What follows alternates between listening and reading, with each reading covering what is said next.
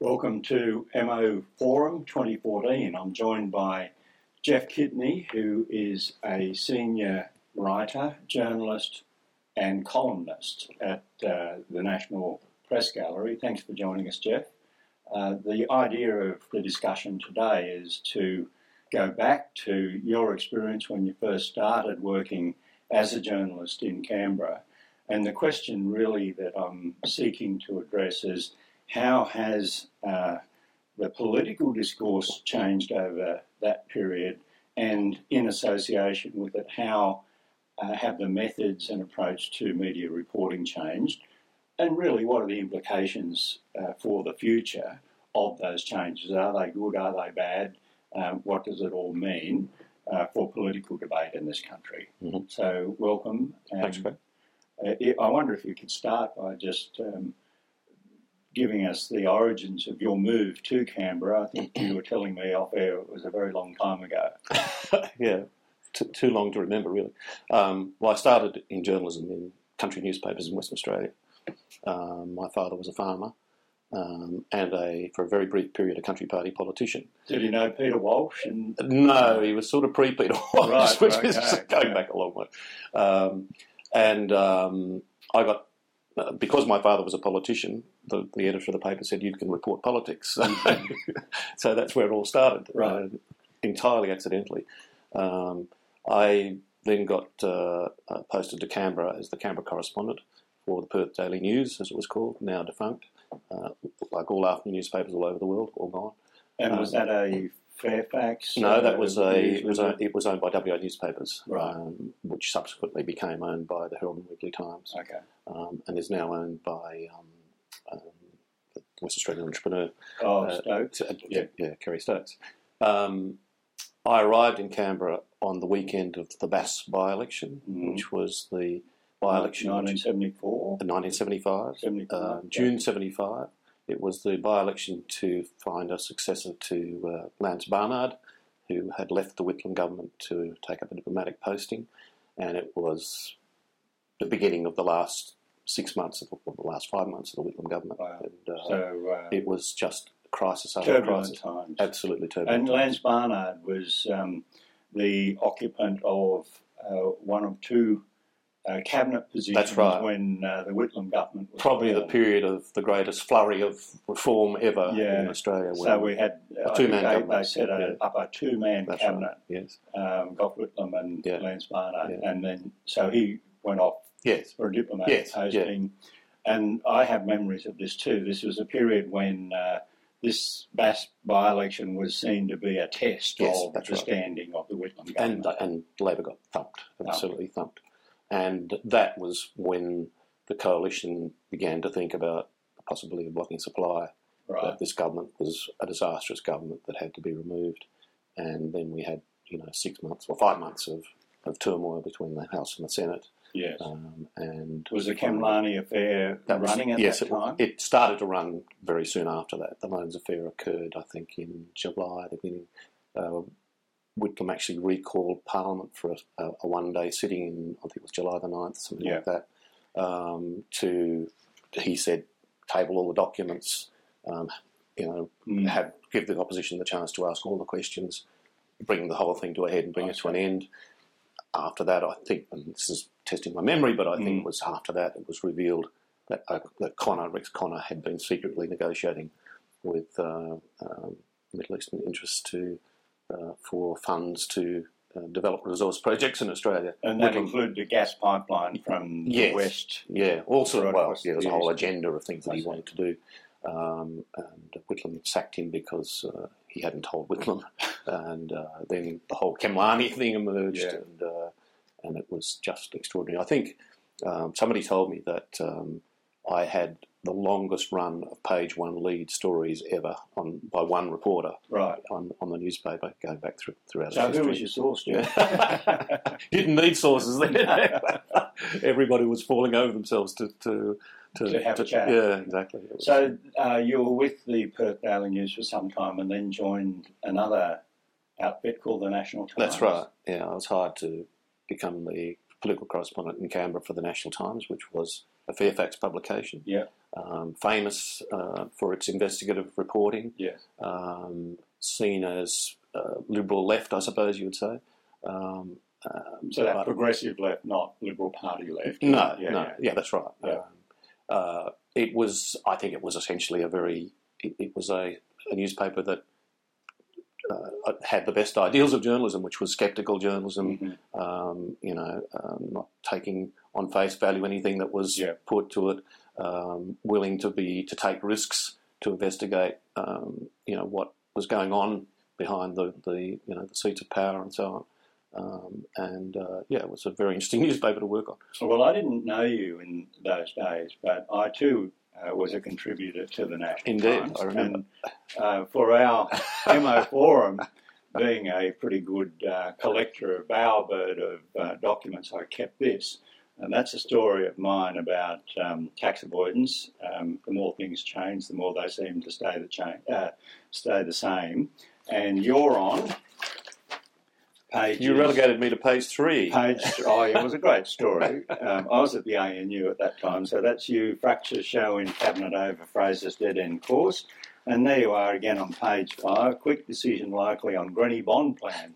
Don't know what happened to the the quick decision must have been to dump it. Yeah, I presume so. But anyway, the point of that is this is a major document that involves the results of a fair bit of investigative reporting, and the chances of seeing something like that these days would be negligible to zero. Yeah. It doesn't exist really anymore. Yeah. So this is what I really wanted to talk about. You've come in at the latter stages of the Whitlam government. You've reported through the period of the Fraser government, Hawke government, Keating government, Howard government, Rudd government and Gillard government, and now Abbott government. That's a lot of experience, and you would have noticed a lot of changes. So I wanted to go on to ask you, what has been if you could summarise the change that has occurred in the nature of the political debate. I'm not seeking to be party political here. The nature and content of the debate and the role of the media, if there is one, in those changes. Well, it's ebbed and flowed, of course, through all that period.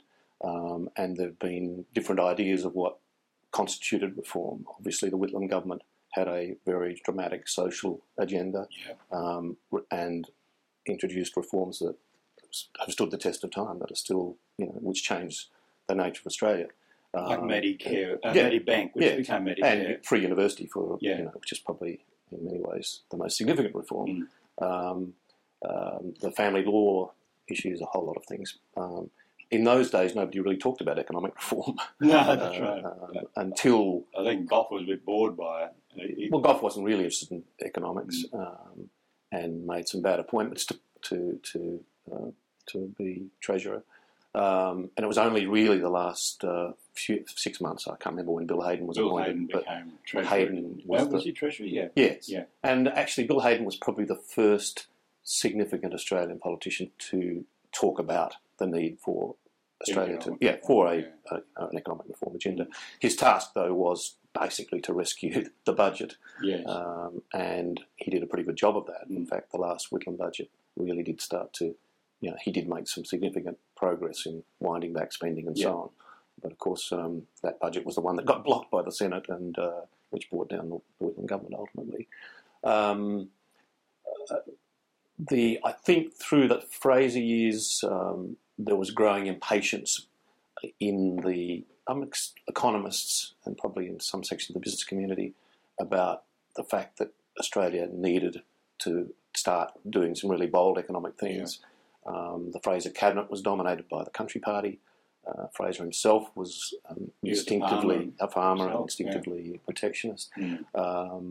So it was only really when Hawke came into office when economic reform really became the central issue in Australian politics. Now, I think Treasurer Howard, he replaced Phil Lynch. He was into the reform stuff, but absolutely, didn't seem to get and much. He was. I don't know the story that you referred to in that may well have been related to the fact that Howard and the people around him were the ones who were very impatient about the fact Right. that Fraser just wasn't interested in Yeah. the reforms. Yeah. I think in that context, the drives in the Liberal Party, so-called economic drives. Yes, John Hyde. Yes, was John the leader Hyde. of them. Bert Kelly actually going back, Right. and from the Financial Review point of view, Bert Kelly started writing a column called The Modest Farmer in the Financial Review in the 70s, I think, where he advocated reductions in tariff protection and broad economic reform. And the drives picked up that agenda, and Howard became their leader in politics, Yes, in federal parliament. But he was outnumbered in the Fraser government, and really wasn't able to do much. Yeah.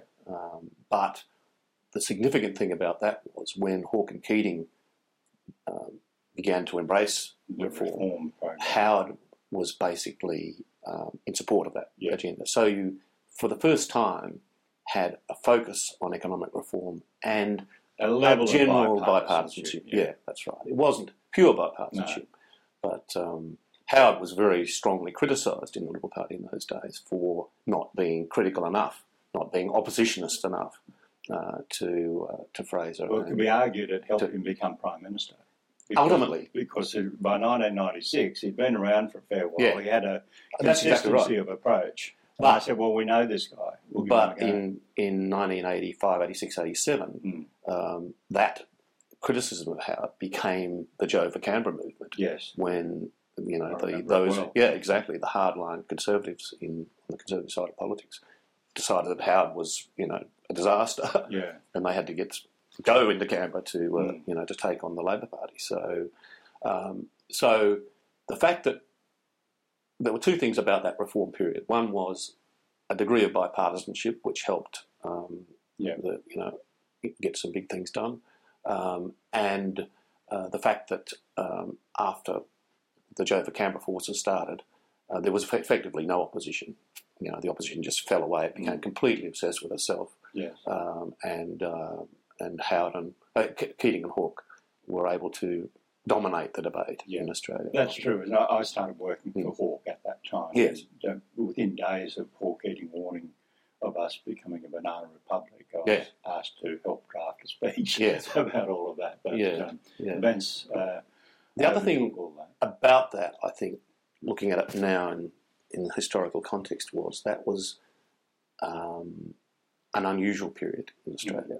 It was a period when reform was possible because of those factors and because of the unique relationship between the Labor leadership then and the trade union movement. Yeah.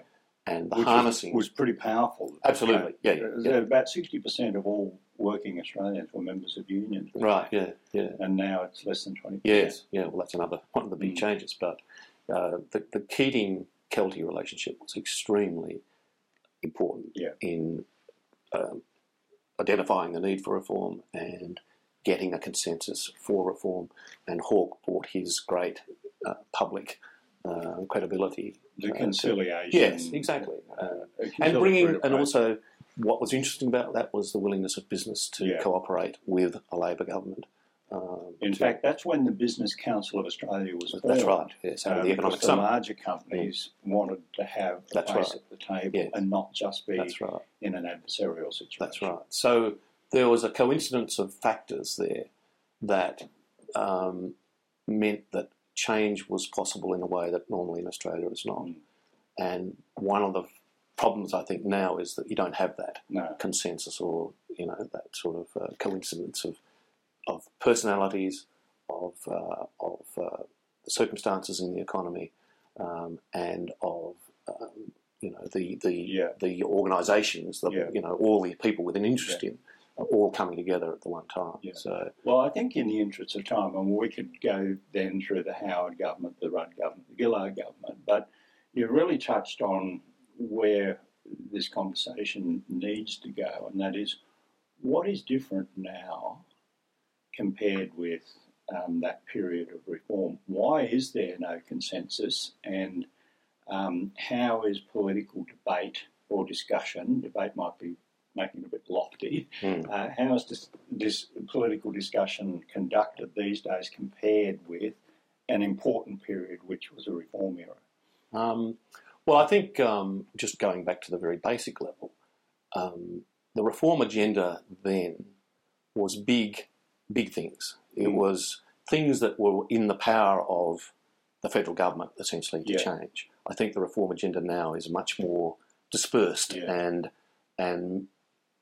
involves a lot more people who have to make decisions to allow things to change. For example, state governments. A lot of the seamless economy reforms require the states to make decisions. So the whole thing has become more dispersed and more difficult from that point of view. There are other things that happened, I think, that have made it harder now and may mean that we'll never get back to that period of when the whole political, the whole conversation was united about what needed to be done. One was, I think, the Fight Back changes that John Hewson proposed, the Fight Back agenda. The early 1990s. Yes, that was before the 1993 election.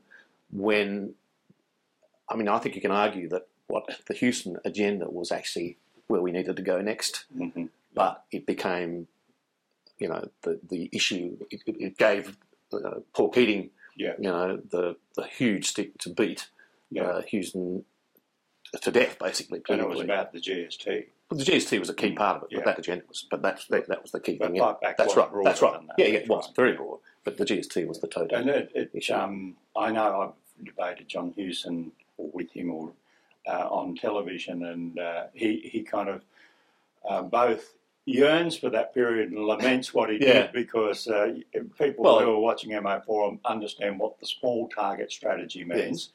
Well, John Hewson was the architect of the big target strategy. And that is the point at which everybody, who's involved in taking political risks looks back and says, we won't do that again.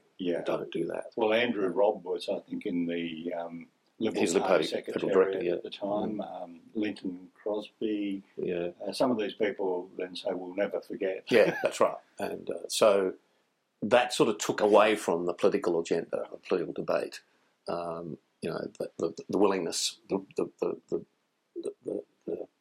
people who were prepared to be brave. But at the same time, Keating himself was implementing some important reforms. Yes, he did. National competition policy, not popular at all. He did make some fundamental changes. And he began the process of industrialisation reform, that's right. Yeah, because he moved from still a reasonably centralised wage-fixing system to enterprise bargaining. Very unpopular with the trade union movement at that time. So it's kind of not as if they abandoned reform, but you're sort of saying they abandoned... But the Labor Party did abandon Keating after the 96th election. Yes, that's right. Basically, they decided... Repudiated all... The whole agenda. Exactly. And that's a big problem, I think, for the reform agenda and reform process. And I don't think the Labor Party's ever really recovered from that. I think terrible error. Yeah, that's right. Yeah. That's right. Then Howard, of course, came in. Howard and the GST. He introduced the GST. That was an unpopular change, but people ultimately accepted it. I remember polling on that was published, which said, "Do you think the GST is in your interests?" Answer: no. Do you think it's in the national interest? Answer: yes. Do you support the GST? Yes. Yeah. Well, the instincts of the Australian people have been pretty good. Yes, they have, and I think they're still there. I think if the case is made, and I suppose if you look at the carbon tax, you'd have to argue that if there is a united force against such a reform, a really powerful oppositionist force, then you can't do it. It's really, really... Yeah. And I better put my hand up here. I was an opponent of the GST and still think that it wasn't the right policy. Right. Nevertheless, you can't fault the reform motivation behind it. John Howard didn't think that doing this would, harvest a whole lot of votes for him, and it was politically popular. It was quite the opposite. Yeah, no, that's right. Yeah, but he saw it as an essential reform. Yeah. He then moved on to workplace reform, industrial relations reform, And I think work choices. You can argue the merits of whether or not that was justified, or whether that was we needed to go that far with workplace reform, but it certainly damaged the case for economic reform. It was so to the unions and to working people. The fact that people were disadvantaged under that system really gave reform a bad name, if you like. And I remember John Howard expressing shock that some businesses took full advantage of work choices. That is, they could cut people's pay and conditions, and did. Yes. And he thought that the flexibility would be well worth having, but he just didn't think that they behaved that way. Yeah. Well, I'm not talking about all businesses. No. But some of those really outrageous examples that we used in Parliament. Yes. But it certainly was a very divisive issue. Probably it was the most divisive, I think, of all the economic reforms through that whole period, and has left a residue of a bitter taste in terms of people interest. Exactly. So then we moved on to the Rudd era and the climate change issue. Yeah. And the history of that is pretty. Kevin declaring it as the moral issue of our time, and then abandoning it. Yeah. So I think a whole lot of things have happened that have discredited in the public mind the political class and the reform agenda. They don't trust them. Yeah. I think it's harder to make the case now for reform because of that. Now, if people like Professor Ross Garnaut are correct, and that without substantial policy reform, we're headed for a prolonged economic slowdown, if not a recession. If that's true, then this is a problem, isn't it? Because if the reforming energy has been sapped through some pretty bad experiences over the last 15 years, then a non-reforming response to this economic outlook means that you have a recession, you have rising unemployment, and all everything that goes with it. That's the most bad. Pessimistic view of that would be that maybe that's what's going to have to happen.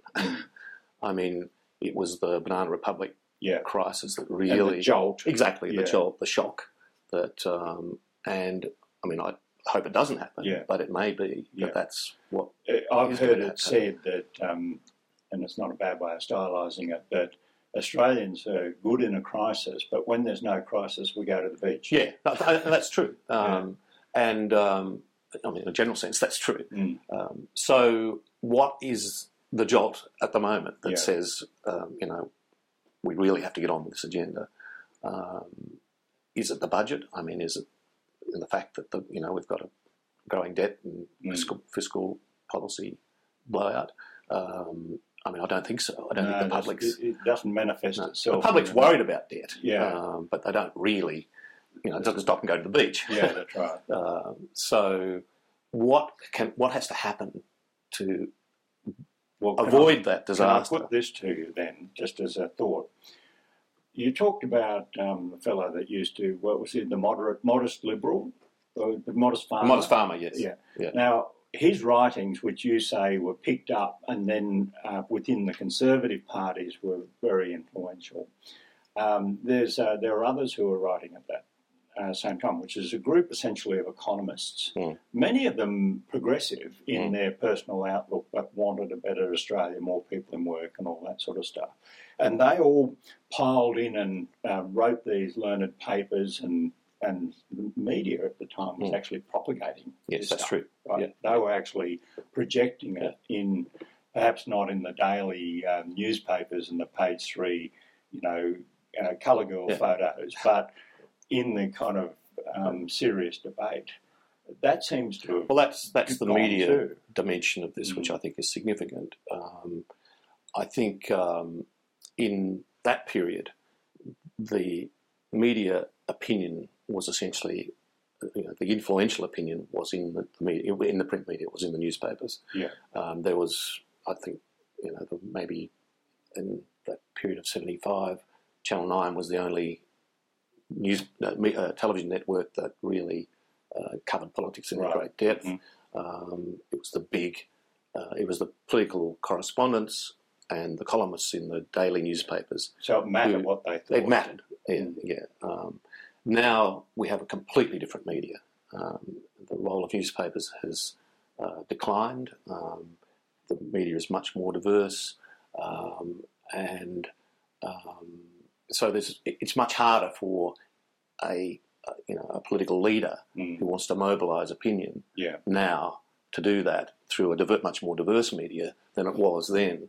Paul Keating was brilliant at seducing, if you like, political journalists to his cause. Yes, and I'm told, on the other hand, if they expressed a different point of view, they got a phone call. They were legends, the phone calls. But I don't think Joe Hockey could do that now. No. It's just anyway. If he did beat up the political correspondents to support his position, there's vast other sources of information. Another thing that's changed, and I think it changed a bit because of people were tired of the whole economic reform thing, was the shift in the political debate to cultural issues, to issues which are much more divisive. I think they do divide left and right much more sharply than did the economic debate, and so much more energy in the media now goes into those issues. Yes. For example, I think the predominance of column writers in Australia, either online or in the print media or where else, tend to be from the right, and they don't write about economic reform. No. There's very little. If you pick up those columns, they never write about the economy. Yeah. Or if they do, it was only about we need a bit more protection. Some of them do. Yeah. Some of them are actually anti. That's right. Openness. Yes, that's right. Yeah. That culture wars, for want of a better phrase, is actually infecting some of the debates that do have economic content, such as the climate change debate. Yes, and there's a lot of economics in the climate change debate. It's not all about culture, but interestingly, you will not find someone from the hard right who believes that there is a problem of climate change. And to be fair, you won't find someone from the hard left who believes that there isn't. It's as if this is our tribe and that's your tribe and these are our beliefs. Yes, yeah. And you just don't get the that's a classic objective debate anymore. Example of polarisation and the difficulty of building a consensus now on something that's hotly contested, but the majority believes needs to be done. To what extent is this polarisation, which has occurred in the media, do you think that has affected the political debate, or is the media reflecting the political debate? That is, has the political debate become polarised, as it has in the United States with the Tea Party and then people who might, on the other side, and there's just a knockdown, drag-out brawl every day? So you could argue that's not a product of the media. No, that's right. Yeah. Or is it the product of the media? And then the politicians say, well, unless we come up with one-line statements that concur with the preconceived positions of our poll supporters, we're not going to. Well, I think it's a bit of each, right? And I couldn't apportion, percentages to either cause, but I think the media, the really strident commentators have had quite a significant effect on public opinion on this. And but there are other factors. I think the timing of the introduction of the ETS, just as the drought ended. Yeah. I think the public view that there was a crisis and something needed to be done was very much fed by the fact that there was a very, very serious drought. And John Howard has recently described that as a perfect storm. Yes. In recanting his that's own right. emissions Yeah, trading exactly. scheme Yeah. when he Which he said, says- "Oh, well, I did that, but gee, the politics Yeah. was, made me do it Exactly. because there was a drought." That's right. And so he said, "I didn't, the influence. Whereas- I didn't really believe in the first No, that's place." right. Whereas when Gillard decided to do the carbon tax, we had But it rain. rained. I mean, it rained every day. And people said, well, why the hell do we need to do that? Yes. And when Tony Abbott decided to take this on as, the cause on which he wanted to ride through to become Prime Minister and really stridently oppose it, people said, well, Why do we need to do this? Yeah, And plus the other elements, political elements to that, which made it very, very hard. So, so no, there's a whole combination of factors. But, And is there a role for technology here? And let me just elaborate. Online media is very important now, and it's not going to diminish in importance; it'll only grow. So the specialist writers, the investigative journalists, a lot of them are gone because the more conventional media cannot afford to keep them on. yes.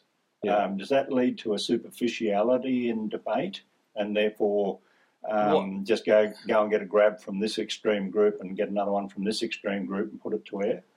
I think the digitalisation of the media has. I mean, people say this is a good thing because it's means that there's a much wider opinion base. People can express views on Twitter or whatever. But I think it's also shallower. I think that broader but shallower. Yeah. So, you don't get on Twitter, a deep economic debate. Characters. Exactly. You can't get a deep economic debate going I've on been that. asked on Twitter to explain Labor's economic In 140 policy. characters. What, 140 characters? Yeah. Also, my sense is that social media, to some extent, has become a forum for the elite. I think Twitter is very much an elitist forum. I think it's it's out in Western Sydney. Not too many people follow Twitter. But those people who are engaged in the debate are having that debate on Twitter.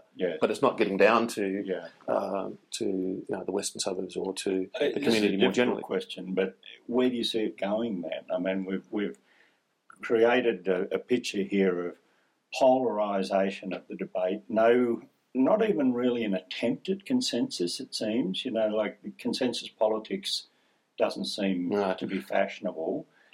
And the digital era is just going to intensify, isn't it? Is it just all gloom? Well, that's going to intensify, that's for sure. Can you see positive signs? I hate to say it, but I think there is a big role for political leadership in this. And I think there's some difficult decisions to be made by the Labor Party and by Bill Shorten in particular about whether he's going to be a Tony Abbott-style oppositionist or whether he's going to be, a John Howard-style opposition, if you like, in the sense of being willing to say, okay, there are issues on which we disagree, but there are issues that we have to identify as issues in the national interest. And he has said that he wants to be in the latter, yes, but the test will be the actual, as each issue arrives, because, human nature, any one issue that arrives, there's a lot of pressure on an opposition leader of whatever political persuasion to oppose it. Yes, exactly. From more within, so than ever. Yeah. From within. Yes, that's right. Yeah. Well, especially now because of the way that Tony Abbott conducted his campaign to become Prime Minister. A lot of people in the Labor Party said, well, we're going to get back to him what he gave to us. Exactly. And you can understand that sentiment. But I don't think the media can lead us down this track. I mean, in the end, it's leaders who set these agendas and make the case. And what about the Prime Minister, Tony Abbott? What's his role in this? Well, his role is a leadership role as well. Right. And I think it's early days and it's hard yet to identify what sort of Prime Minister he's going to be. I mean, he's had a chaotic start. I think the critical moment in Australia about the issues we're talking about is going to be the response to the Audit Commission and the first budget. So we're going to know pretty quickly. Yes, exactly. Yeah, that's right. I think there are some very important people in the coalition who recognise that there are big challenges that have got to be taken on.